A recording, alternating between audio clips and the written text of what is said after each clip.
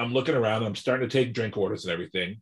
And this one lady has a big hat on and big sunglasses.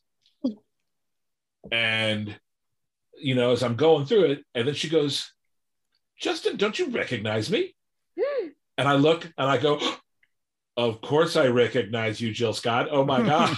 It was so, she was really sweet and funny. And that's hilarious. Because you, my friend, Justin, are a memorable dude. You are. Mm-hmm. Well, there is the 6'5" and hairy thing in my favor. Yeah. Yes. Okay. Well, like I said, I remembered you. There is that, but I'm not discounting the just general likability and the desire you put in others to just want to keep talking to you. Mm-hmm.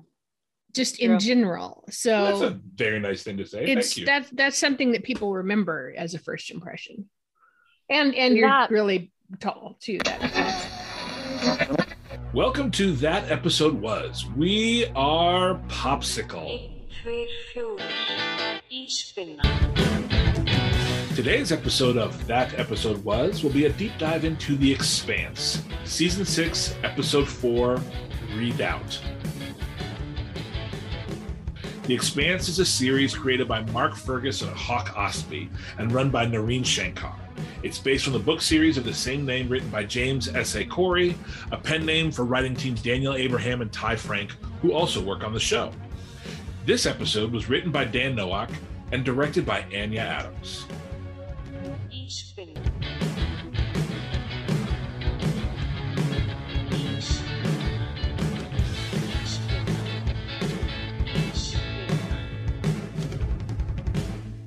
Before we jump in with our collective dozen feet, let me introduce our co-host and extra panelist.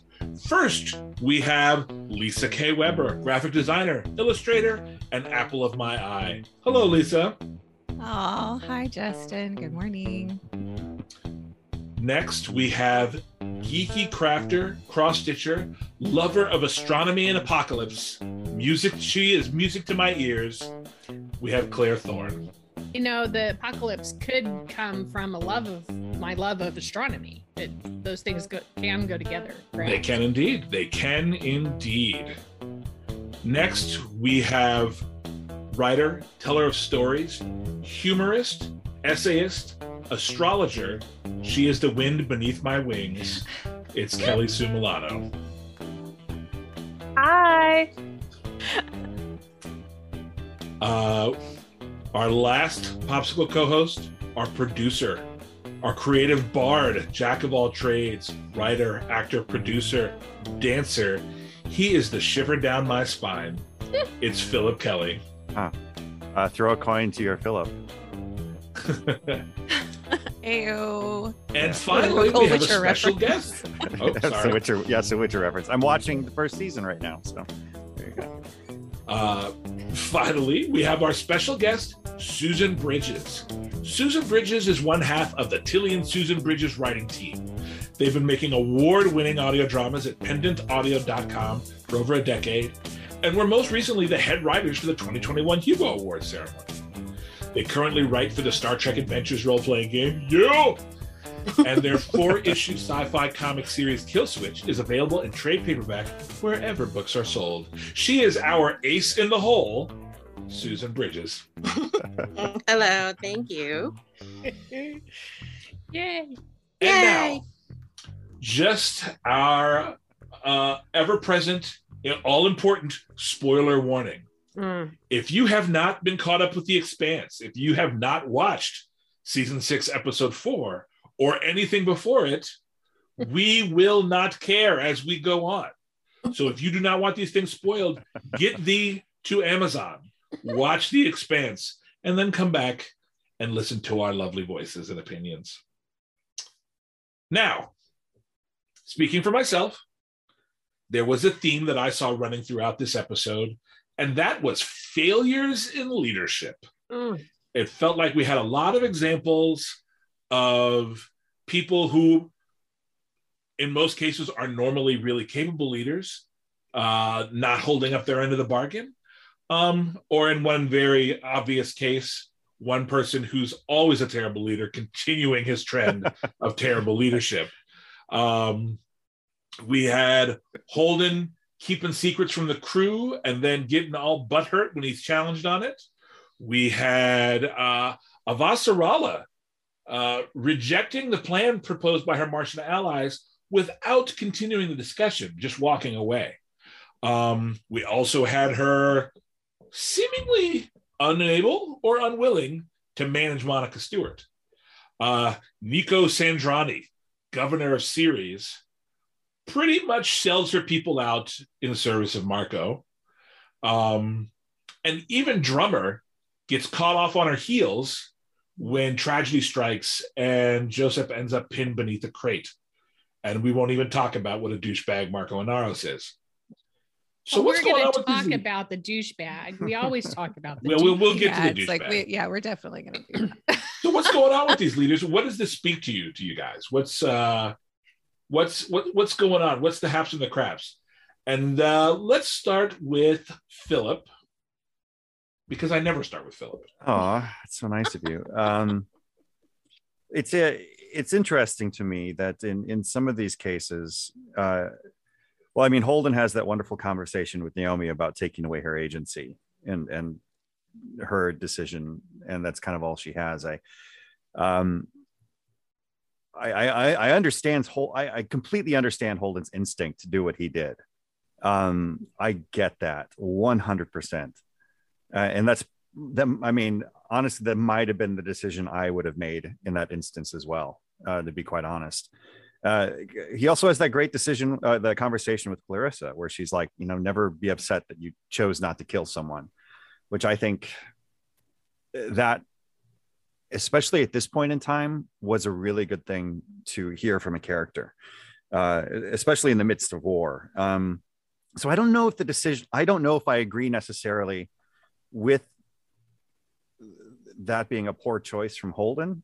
It's certainly a complex choice. There's a difference between, but how he handled it, how he did it, how he went about doing it, maybe was wrong. Yeah. I think. Yeah. But also, it was a very personal choice for him. It was, and it wasn't a choice for the crew. Do you know what I'm saying? He made a choice on behalf of the crew, but he made it for personal reasons. Sure.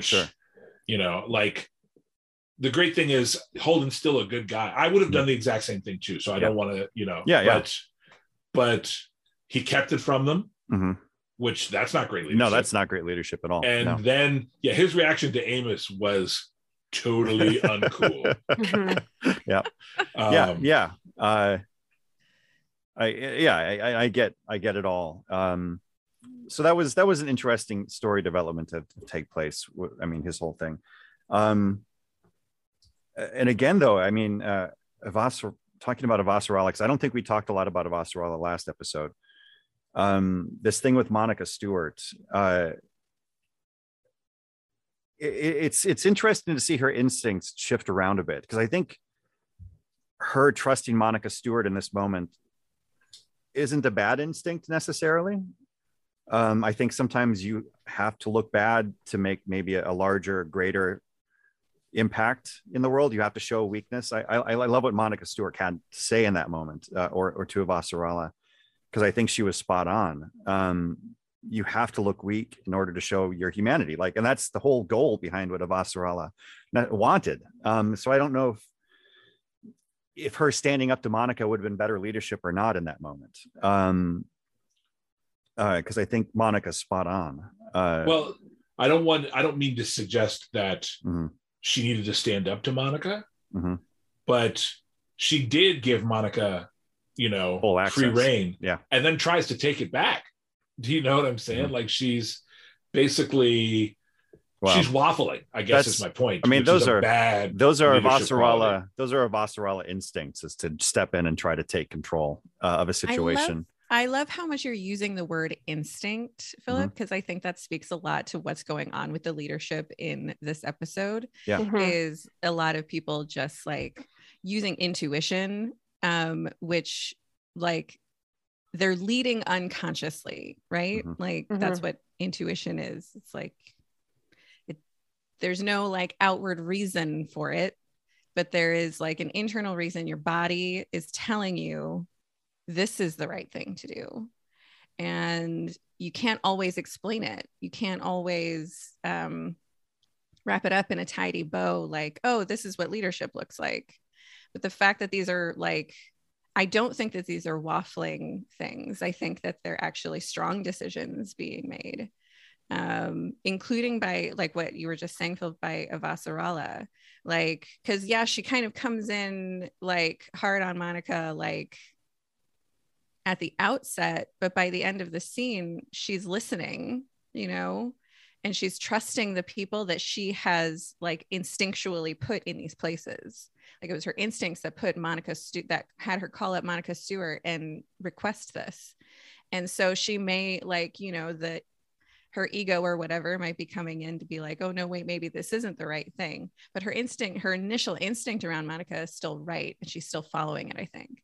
So, and there is a place for intuition in leadership. I think that's part of what it is like having to make these decisions that not just that like can't always be explained, but you know it's right. And you have enough conviction in knowing that it's right, that you're going to do it. Though I do agree, Holden being all cagey after the fact was not right. Totally. But as we're all saying, kind with, of like in the moment, I think he made the right. Yeah. Call. Holden trying to be cagey with Amos is especially like, what the fuck are you thinking, dude? Right. You can't do that. There's no being cagey with Amos. Yeah. Right. I love what you're saying though, Lisa, about instinct and about intuition. I felt a lot of that watching this episode, but I think that the one thing about all of the leadership experiences that are in this episode, and you know, the threads of this have happened in all of the episodes prior, obviously. But it kind of was giving me some Spider-Man No Way Home feels a little bit, where it's like, you know, this idea that like you can do what you think is the right thing, but that doesn't necessarily mean it's going to solve the problem, you know?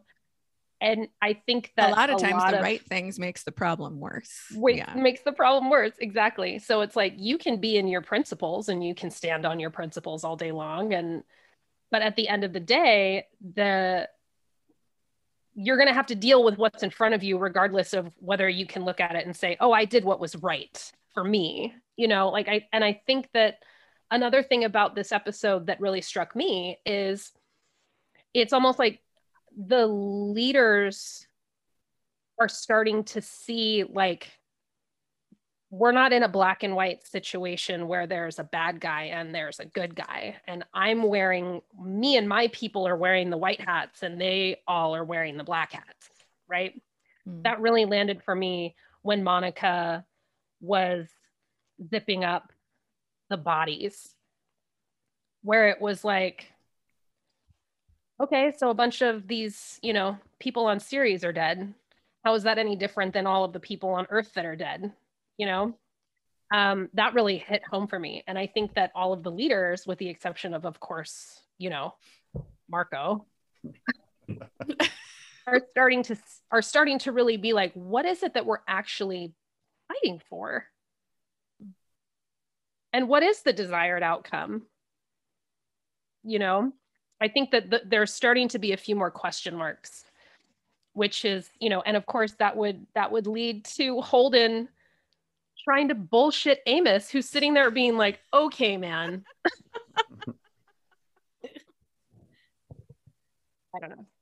That was how it landed for me. Susan, what's your take on how leadership is sort of not altogether there in this episode? Do you have any pushback on my proposal there? Do you feel it? Is there something that you see that we haven't mentioned?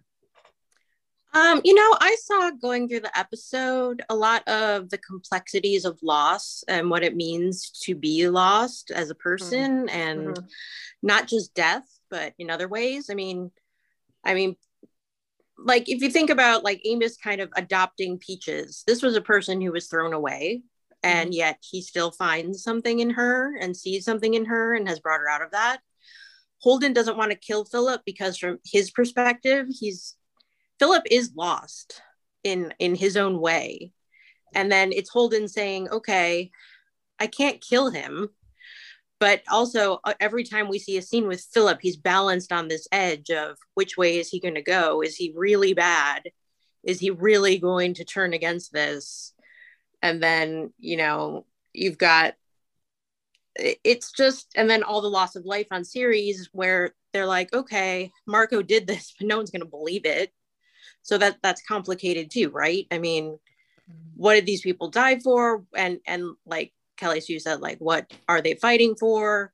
There's a lot of complexities around that saying, okay, is the sacrifice worth it? Or is this sacrifice anything? Does it mean something? Does this loss mean anything? So I guess I thought about that a lot. I do want to say, just as an aside, spinning off of what you guys are saying, Kelly Sue and Susan, that Anna Hopkins brought the thunder in her performance today in this episode. She, like everything that Susan just said about, the complexities of loss and war, like it was all on her face, like this is someone who has just been through some shit and is managing, because of her unique journalistic perspective, to see it through the eyes of all involved. This is a person who has deep empathy for the Belters, as we see, with Owain, and for, the Earther she's zipping up in a body bag, and like, I've always been a fan of Anna Hopkins, if only because I think she's Audie McCotterson. She is on point. Like, her performance really stood out to me in this episode. I agree. I mean, I've been liking Monica Stewart more and more since she showed up on this show. But this past episode, because I know we talked last week about how confident we were that she was alive. But when they showed the previously on, I was like, oh man.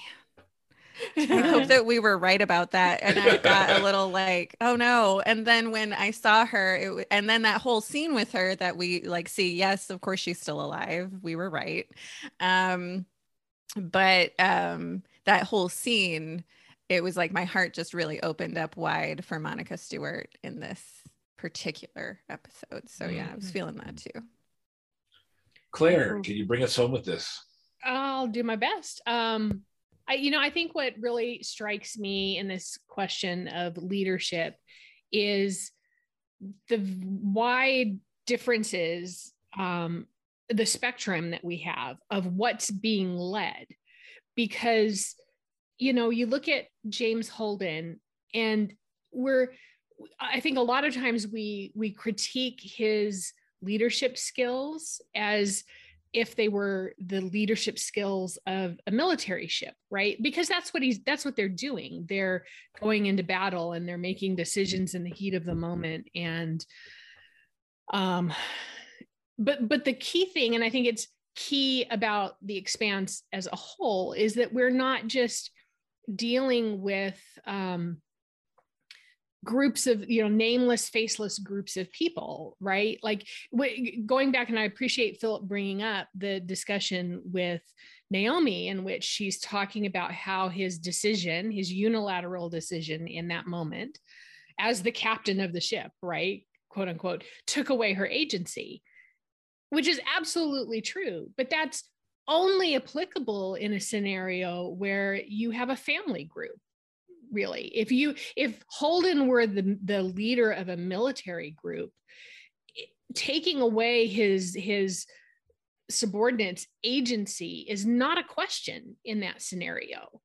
It's what that guy thinks is applicable in that, what the leader think is applicable in a situation, and he's going to do it and not necessarily feel any responsibility to explain himself ever. And I love that the Expanse gives us this family groups. We see that struggle as well with drummer and her group, because again, you have arguably an even more intimately connected group of people aboard her ship that and you can see it. We've talked about it in previous seasons where Kara G is just so fucking amazing at showing on her face that switch between I am the captain now and I am your lover now, or I am your brother, your sister, your whatever relationship I feel to you. And I don't know how you balance all of that and make good decisions like that. That's the real struggle I see. And then you have it, you have it illuminated for you by what's going on with Marco and Naros, and the way he just absolutely doesn't even understand either one of those things, right? Like he doesn't understand good, like tactical, how to be a good military leader, and he has obviously no idea of how to be a family, make decisions around a family unit either. And he's the one person who's actually got a blood relation, in his crew. Like it's so this question, and it, to take it really, really like, like meta, it says something about how humanity should be, right? Like we should be less of the make decisions and not have to explain ourselves and just have a bunch of nameless, faceless people that we're responsible for. And we should be more of a, tightly knit family group in which we feel responsibility about whether or not we've taken somebody's agency away from them. Anyway. There's a lot to unpack here, and I dig everyone's perspective. So nice. Thank you, panel. But now let's flip the script a little, because I feel like some of the people who have clearly not been leaders and are people who have had their backs against the wall in a very real way, really stepped up in this episode. Clarissa's conversation with Holden, which Philip brought up, was a real backbone moment. In that moment, she was arguably the backbone of the Rocinante in that moment, because she was supporting, the captain and backing his play, which, that's significant, especially when the rest of the Rocinante, his long-standing crew members, weren't necessarily doing that. Michio, who was about to get jettisoned from her family, stepped up in a huge way, when crisis struck and no one knew exactly how to handle it. She was decisive and kind, yet, doing what needed to be done. She was as impressive in that moment as any character was on the show, for sure, to me. And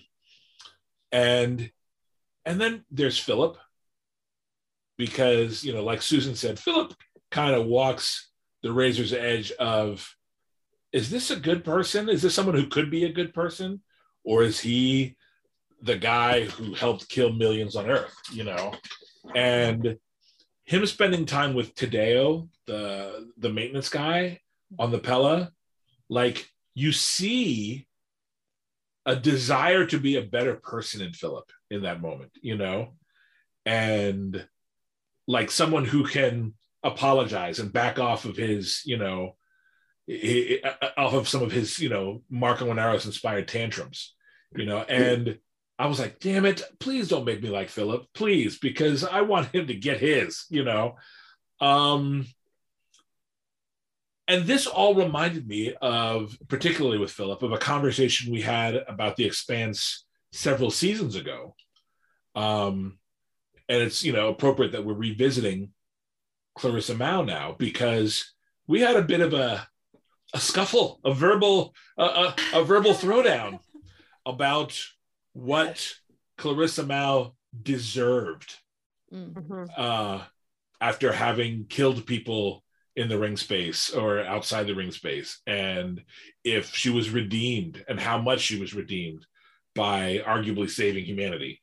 And, you know, she was freed long before her sentence was, you know, was overturned, or, you know, was over.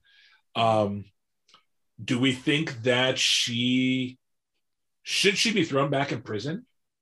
Should Philip, you know, like, this all brings me back to what we deserve for what we've done, you know. And I'm going to call on Lisa now because her face is so expressive. And I honestly, like, so you mentioned this, and it's like, I'm always like, I'm following a neural pathway, and it's all context driven. So I don't remember which side of the argument I came down on last time. I want Justin to tell us all what we said, because I'm pretty sure I'm going to contradict Did I come myself. down as like pro? She should. Like... I think I remember you saying, Lisa, that a person's redemption depends on how they feel about themselves. Oh, okay. So I'm not flip-flopping. No. All right. Because of course I don't listen. Our justice, I mean, oh God, our justice system is so fucked, y'all. Like, ooh, let's get into that, right? Well, I'm not going to detour that hard, but we have this sense of what punishment should look like that's been dictated to us by a bunch of ancient bullshit, right? Okay. And I'm not saying that this works in all cases, right? But I am saying that justice is something that I believe can exist on a case-by-case basis. And so I feel in regards to Clarissa, like she has freed herself. Like she kind of like, she's a better person now. She's a better person now, and she kind of chose her fate. Like I know that we kind of talked about, like, you know, Amos gave her the option to just end it all on their way back to Earth. But she was like, she wasn't interested in that. She was interested in being punished. She wanted to punish herself. She wanted to feel the weight of what she had done. And then she did. And then she literally had the world like fall down on her. Talk about feeling the weight. So it's like, I'm happy for Clarissa. I'm happy for her place in this story and on the Rocinante. In regards to Marco, I don't think all of the responsibility falls on him.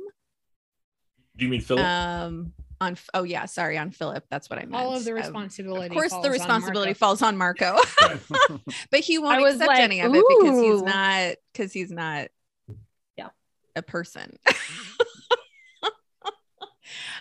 So Philip, Philip is not like, I mean, he's essentially been brainwashed, and he's a kid. And he's a kid, and it's like he was coming from such an impressionable place, from this terribly abusive relationship that like was predicated on earning his father's love through these deeds. So I'm like, I have a hard time just being like, oh yeah, let's just bury him and good riddance, when there's so much potential for a good person there that can make a positive difference in the world. So that's how I feel. Susan, I'm going to come to you. Oh, wait, Kelly Sue? No. You go to Kelly Sue, it's on the tip of your tongue and I don't want it to fall off. Go ahead. Okay. I'm going to be brief because I agree with so much of what Lisa said. Like, if we're talking about like justice being served and you're holding up somebody like Clarissa Mao against a Marco Inaros, it's a completely different kind of a situation, right? Have we even ever seen Marco kill someone? Yeah. He what's his name? Ashford. Oh yeah, of course. He killed right. Ashford. Yeah. How could we forget? Anyway, scratch that. Till we go. Where I'm going with this is in the direction of Philip, which is I find watching Philip so compelling, and why I have a really hard time being like, I hate this kid, because I think that Philip is a good person. I think that's his default. I think we see that when he gets around people like Tadeo, or in the brief instances where he was spending time with Naomi. And I think that's actually his struggle, is that he doesn't want to kill anybody, and he doesn't want to be like his dad, and he knows that it's bad, and that's his conflict. So I have a hard time when I see, I mean, obviously I see him like have this tantrum and kill his friend, and I'm like, yeah, dude, you really can't be doing shit like that, and you're gonna need to probably, atone in an appropriate way for this, But at the same time, you can see, just so much to Lisa's point, like, he's a product of his environment, like he's a product of Marco's manipulation and abuse and all of this, right? And I actually think this is Marco's fear, is that like, this kid is better than me, and if I don't squash it, he'll become like, my worthy adversary or whatever. I don't know if that answers this question. Or his mother will win, and Marco can't have that either. Yeah, exactly. Well, I was going to say that's Marco's view on everything, is that unmitigated need to make himself look better than everybody else. Yeah. Affirm that for himself all the time. Totally. So that's my thing with Philip and with this redemptive stuff. I was always on the side of being for Clarissa, being like, I think she's gotten what she deserves just by doing the things that she's done up until this point, and she'll happily go to jail because she's in pain, and that's her sort of punishment for what she's done. So that's where I've always landed with Clarissa. But yes, Susan, passing the torch to you. Susan, I feel bad because I'm sort of referencing a conversation from many episodes ago where you weren't there, but there's also the point still stands that there's a lot of the people who had their backs against the wall in some way or another, are stepped up in a big way in this episode, or we saw glimmers of, why they were important all along, and I just appreciate your take on that. I will appreciate your take on that. Well, I guess with Clarissa, I mean, she's obviously remorseful. And, when she was imprisoned, I don't remember them saying that her sentence was ever going to end. It seemed like she was just locked up. They threw away the key. She was never going to get out. And she was fine with that. Still a dozen people. Yeah. And so it's like, she is still, it brings to mind, things about incarceration, like people were talking about. When does the punishment end? How much suffering is enough? Who decides what is enough? And it's true that also it brings to mind that, when people get out of prison, they often have no life to go to. They're constantly stigmatized. It follows them their entire lives. And it's like, then you think about, well, they served their time. Doesn't that mean the punishment is over? And it isn't. So that was brought to mind with Clarissa. Philip is more, Philip. It's, I think I do agree that his default is to be good, but he has been heavily influenced. I did think it was interesting that when Philip was working with Tadeo and he made a mistake and he apologizes and asks for help, which is something Marco would have never allowed him to do. And he would have never done it in front of Marco. Mm-hmm. It just makes me think about how, the kind of abusive parent dynamic. His father is a narcissistic sociopath. And, I think also a lot about, teenagers, I have a teenager, like my son is a teenager. And so you see crimes that teenagers commit, and they try them as adults. And it's like, if you've ever spent an hour talking to a teenager, it is clear they are not an adult. Not even like if you talk to an 18-year-old, I mean, Jesus, you're, you're just a child. And so you think about that and how it's like the influence of the people around them. And also when I was growing up, I had a very angry parent, so anger was encouraged, allowed. That was my default. And it wasn't because, of anything. It was just, that was how I was raised, so you get imprinted on in so many different ways. And then, it's complicated, I guess. Yeah. I have to say, I mean, when I consider the justice system, as it exists, not just in this country, but around the world, the justice systems, and I ask myself all the time, what does punishment serve beyond making other people feel better?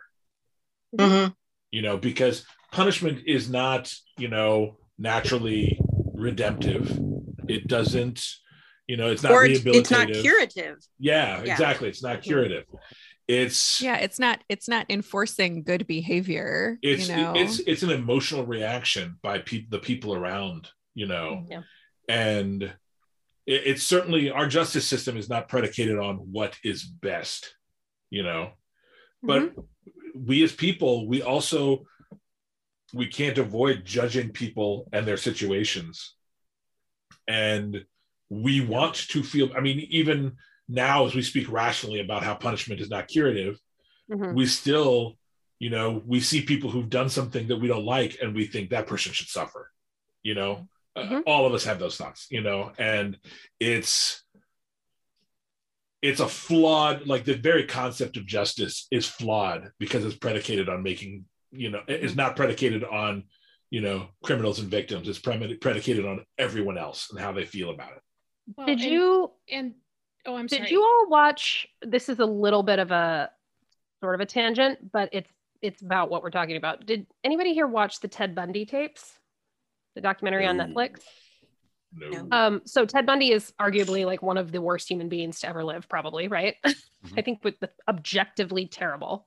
Yes. And the sort of way that the lawyer who was pushing for his execution speaks about it on this in this documentary, which is incredible. Like, they were selling t-shirts the day that he was executed.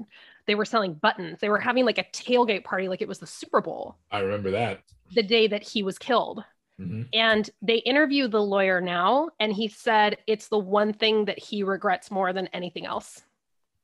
Because he was like, I was there to watch it, and I can say it solves none of it. Well, all the pain was still there. And in fact, it was even highlighted because it was like, oh.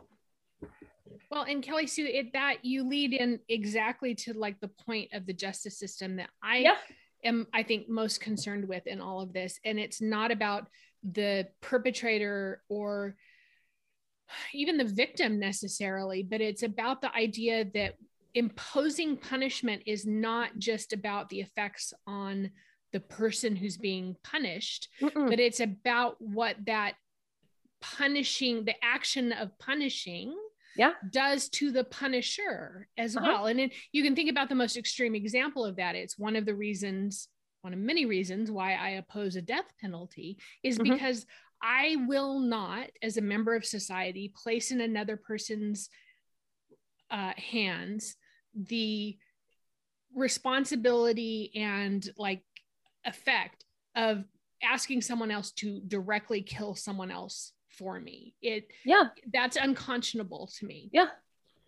And holding grudge, even, and to the other side of the spectrum, even just holding grudges. And I think that's something that they're highlighting very directly in this season with Clarissa being on the Rocinante, is that holding grudges and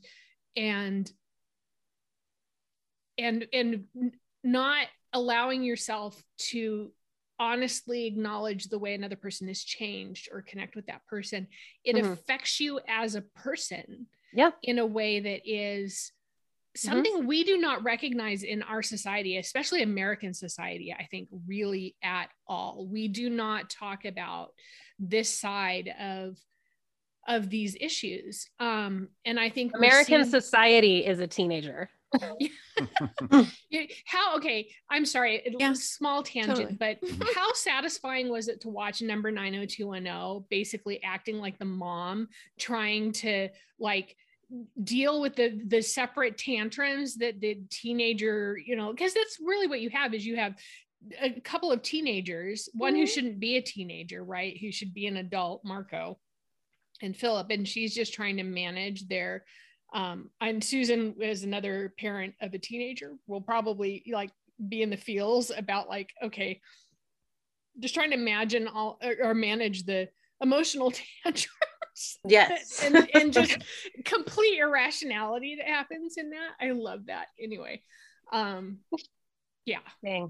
Yeah, no, I also, and just one other thing that I was thinking during this discussion is I think we would feel differently about Clarissa if she didn't have a ongoing punishment of the mods. And so she's punished herself very like figuratively, but almost literally as well, right? Like it's almost like true.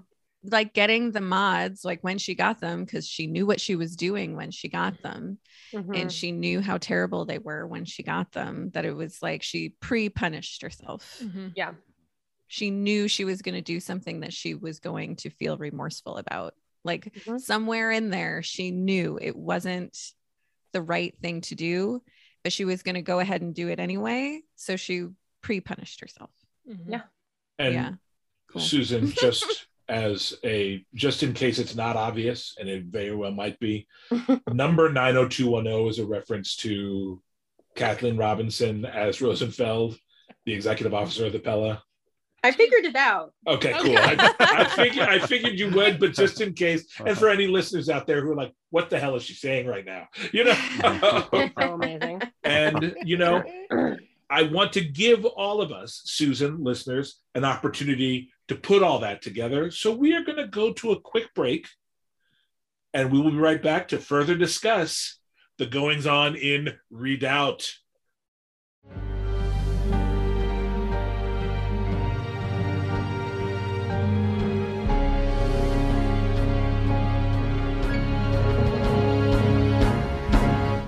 And we are back, and we don't know what you guys were doing while we had messages playing, but we were watching or rewatching this week's bonus short, Night Watch, written by Glenton Richards and directed by Lewin Webb. I will accept that pronunciation. Yes, Lewin. Oh, it's misspelled. That's why. Okay, Lewin Webb. I noticed in the opening. Good call. Good call. High five. High five, Lisa K. Weber. Apple of my eye. Some of us were saying going into this that this is the best of the shorts thus far. I know that this one really hit me where I live because I had a problematic relationship with my father, who I loved so much. Susan Bridges, let's go first with you. I've wanted to go first with you on every point, but I felt like I was putting you on the spot, and now I don't. So, no, this one definitely, hit me too. I have a very problematic relationship with my parents. They are objectively terrible people. There is very little I can do about that, and it's interesting to me, I guess, because when I think it's funny that for my parents, it's simple. As long as I never disagree with anything they say, everything will be fine. So I do understand the feeling of, I wish that you were better. I wish that you were better people.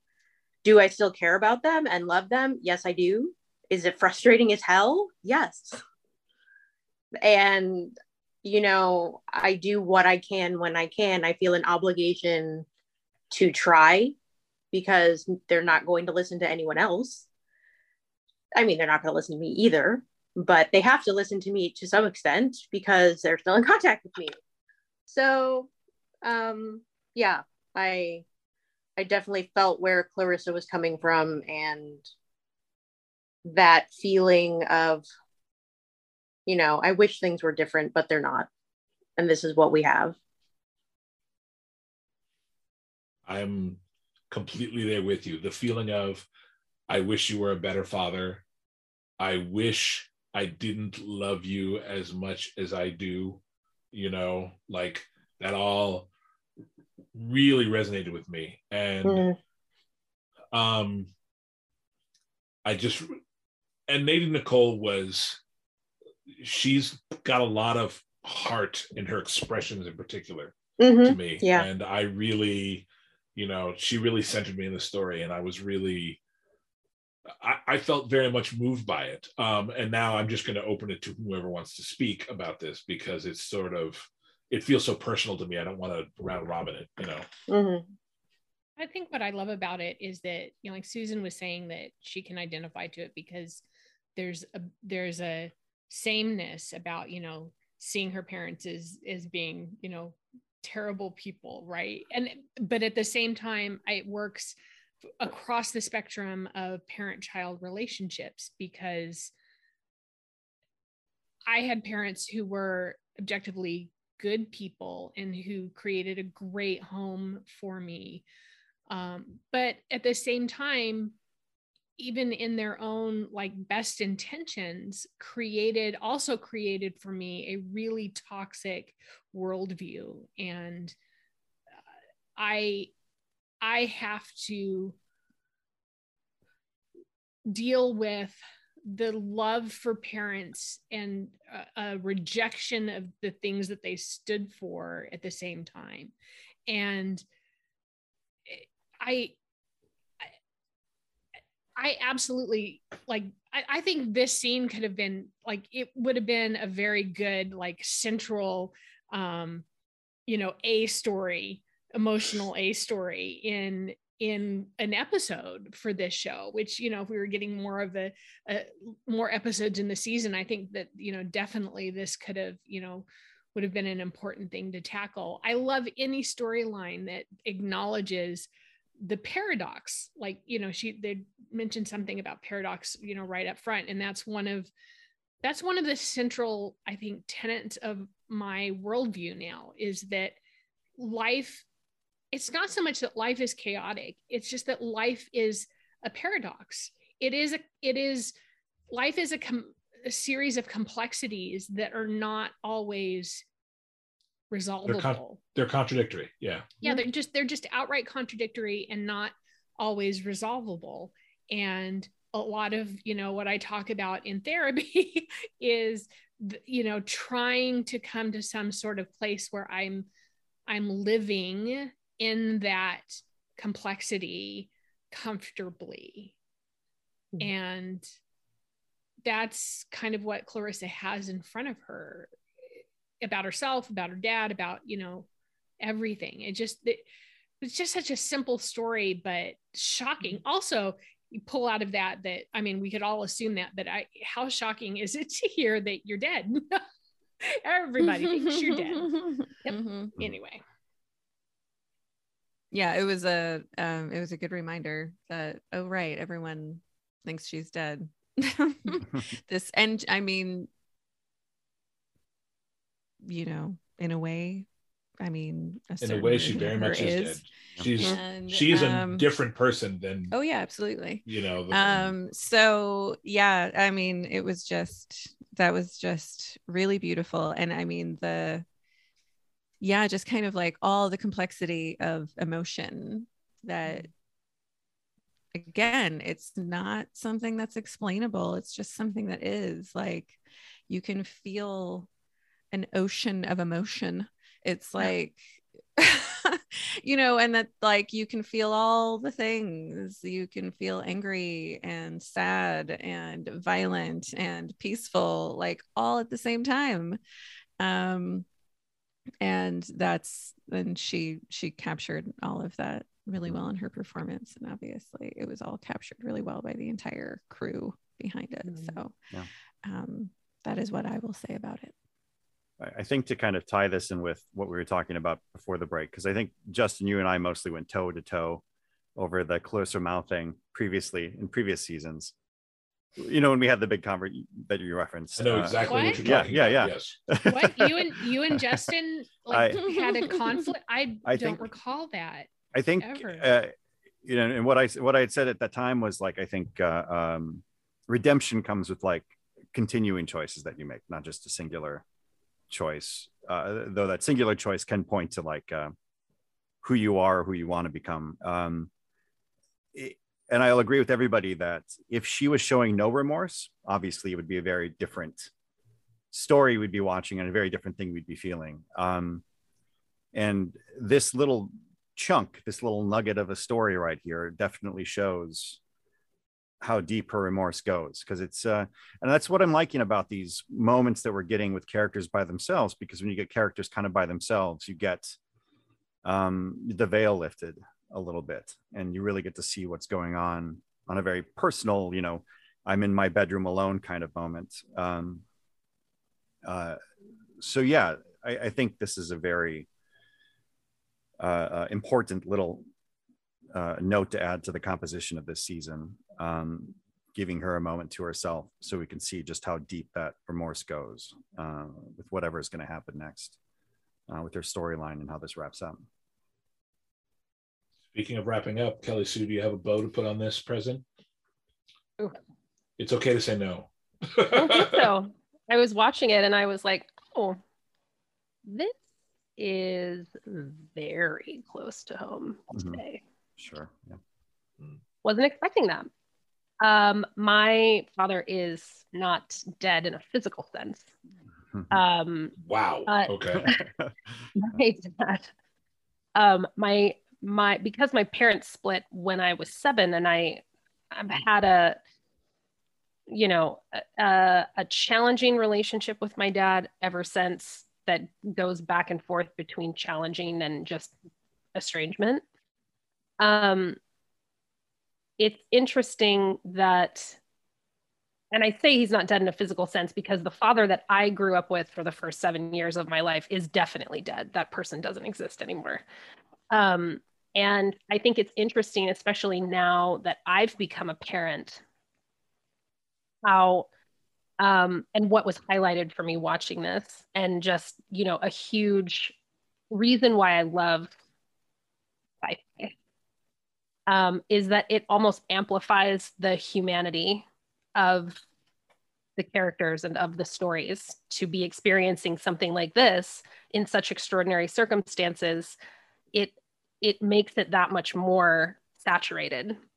And just this reality that you can't escape your shit. Do your best. You can try all means of just, I'm going to push it away. I'm not going to think about it. Okay, I'm not going to speak to you anymore. Okay, you're dead to me. Okay, yeah, let's try it. It doesn't matter. It's all there. And the stuff you think is resolved, it finds you again. You know what I mean? Like I can imagine what will be like when my dad does eventually pass away. And it would be nice for me to be like, yeah, well, I've already dealt with that, so I'm not going to have any feelings about it. That's not real. Mm-hmm. And to have an experience like that and then see it and be able to identify it in a 5-minute short, that is a bonus material.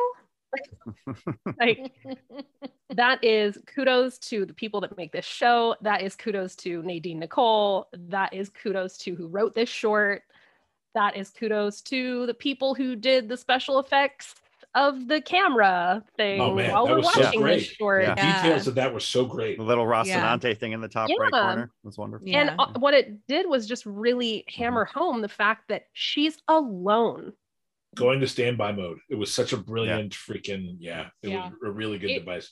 It was funny, while we were watching it, we noted in my house, we're like, oh my goodness, Clarissa's being allowed to stay on the Rocinante all by herself. Like she's on there, like they trust her to do that now.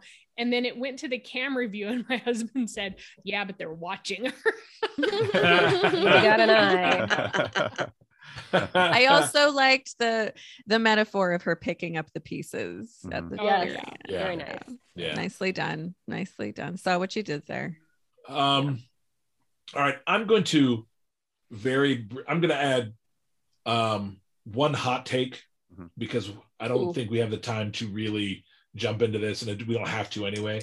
And that is that Dylan Taylor as Admiral Duarte in the opening scene, especially for those of us who have read the books and have met Duarte there, I got really excited.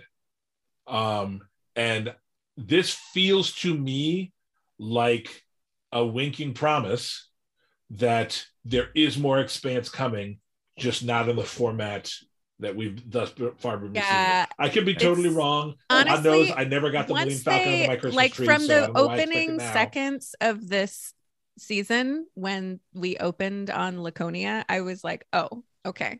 Yeah. This isn't the end of the Expanse. Yeah. If we're on Laconia, we're not ending it at season 6. As someone who did not read the books, was it appropriate for me to be watching this, and then when I see Cortazar, I was instantly like, uh-oh.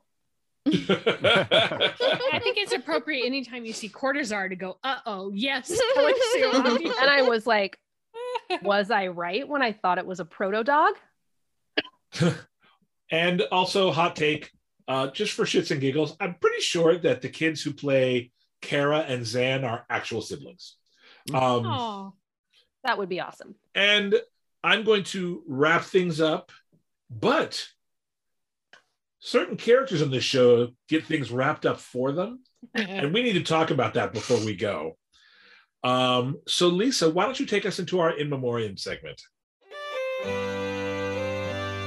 In Memoriam, y'all, which is appropriate given that we're in a new year and we look back on the things that happened.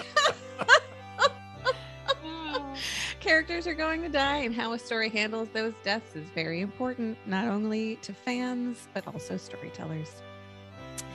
Every episode, we're going to have an In Memoriam where we discuss the deaths of the major and minor characters that we've witnessed, how they've affected us, and what their deaths mean as storytelling tools.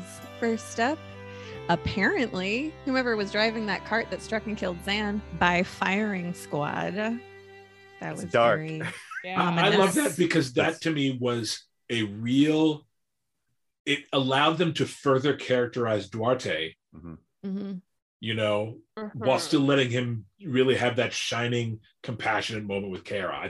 I was like, this is freaking amazing. Yeah. Also, Duarte is really tall. Like, he walked out of the little dab thing, and I'm like, ooh. I wasn't expecting to feel like that about Duarte, but I had a moment. Oh, interesting. Sound that just came out of your mouth, Claire. Saying. All right, next up, 15 UN Marines, 27 Martians on Ceres explosion, and a lot of belters too. They were saying some pretty high numbers there when Tadeo was looking it up. So RIP. It is interesting. The Martian general, or whoever, what's her name? Admiral Carino. Yes, that's right. Carino. She had to be reminded that Belters also died there. I did like that little moment between her and Avasarala. Nice. And can I just say I'm happy to see Admiral Carino back, because she's great. Had that brief scene in season 3, and she's you know, she's so badass. She's badass, yeah. Same. A team of scavengers gunned down by Drummer's crew. Bye. Corrado, one of Drummer's squad. Red shirt. We hardly knew ye. Yep.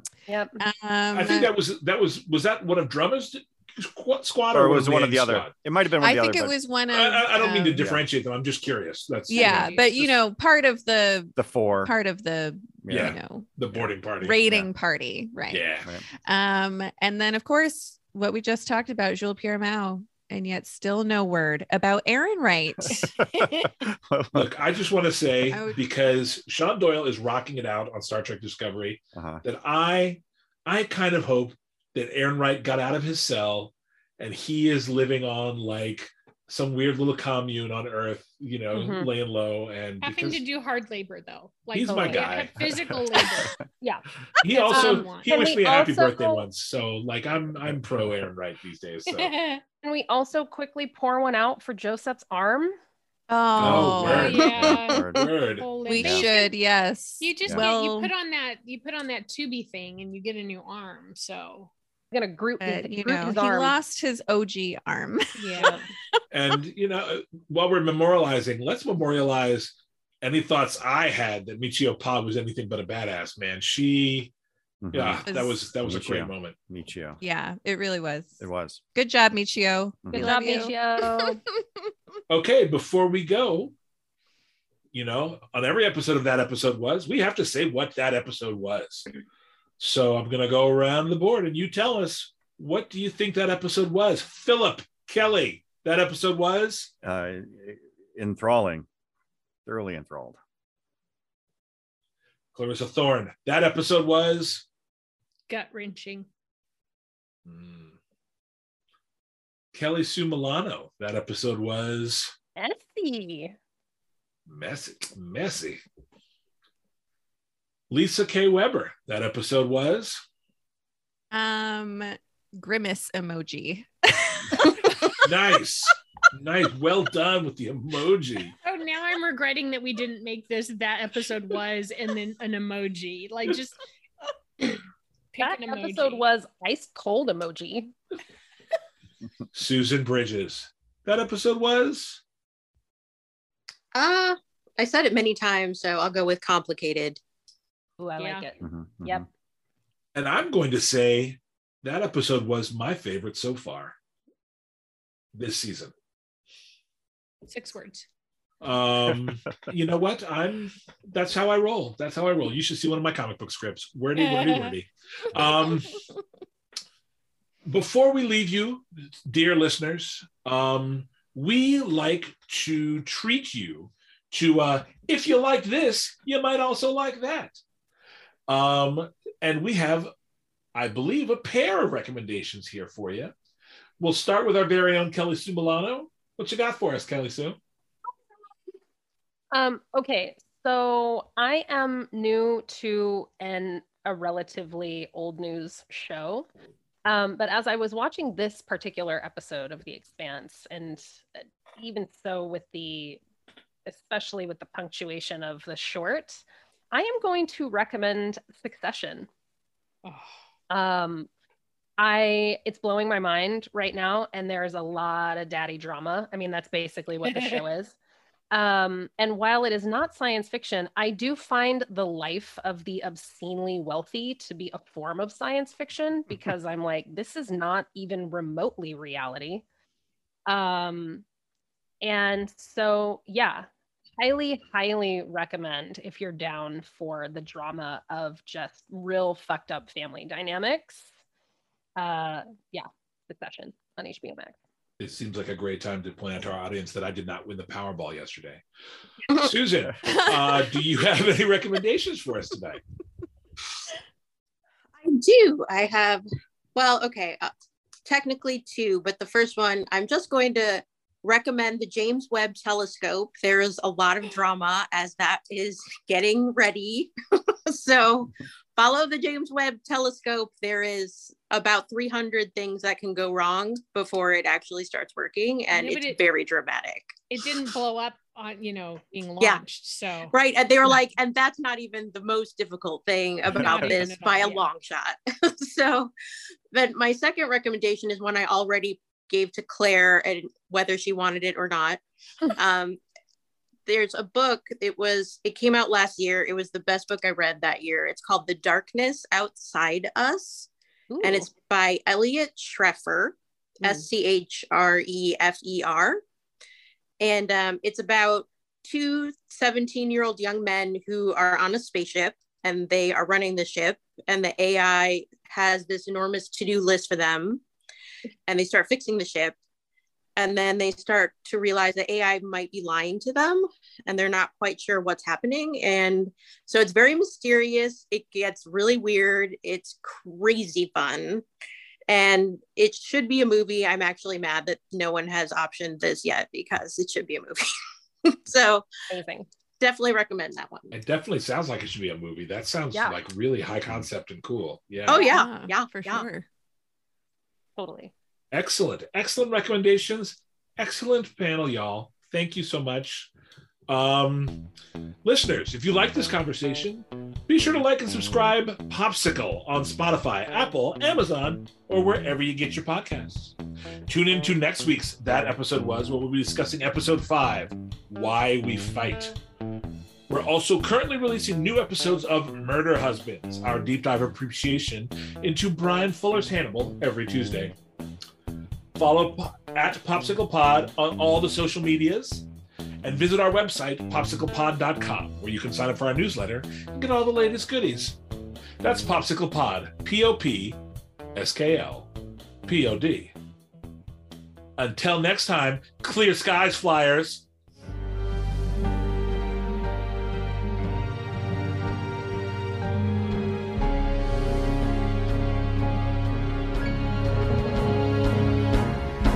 This has been a Popsicle Podcast production.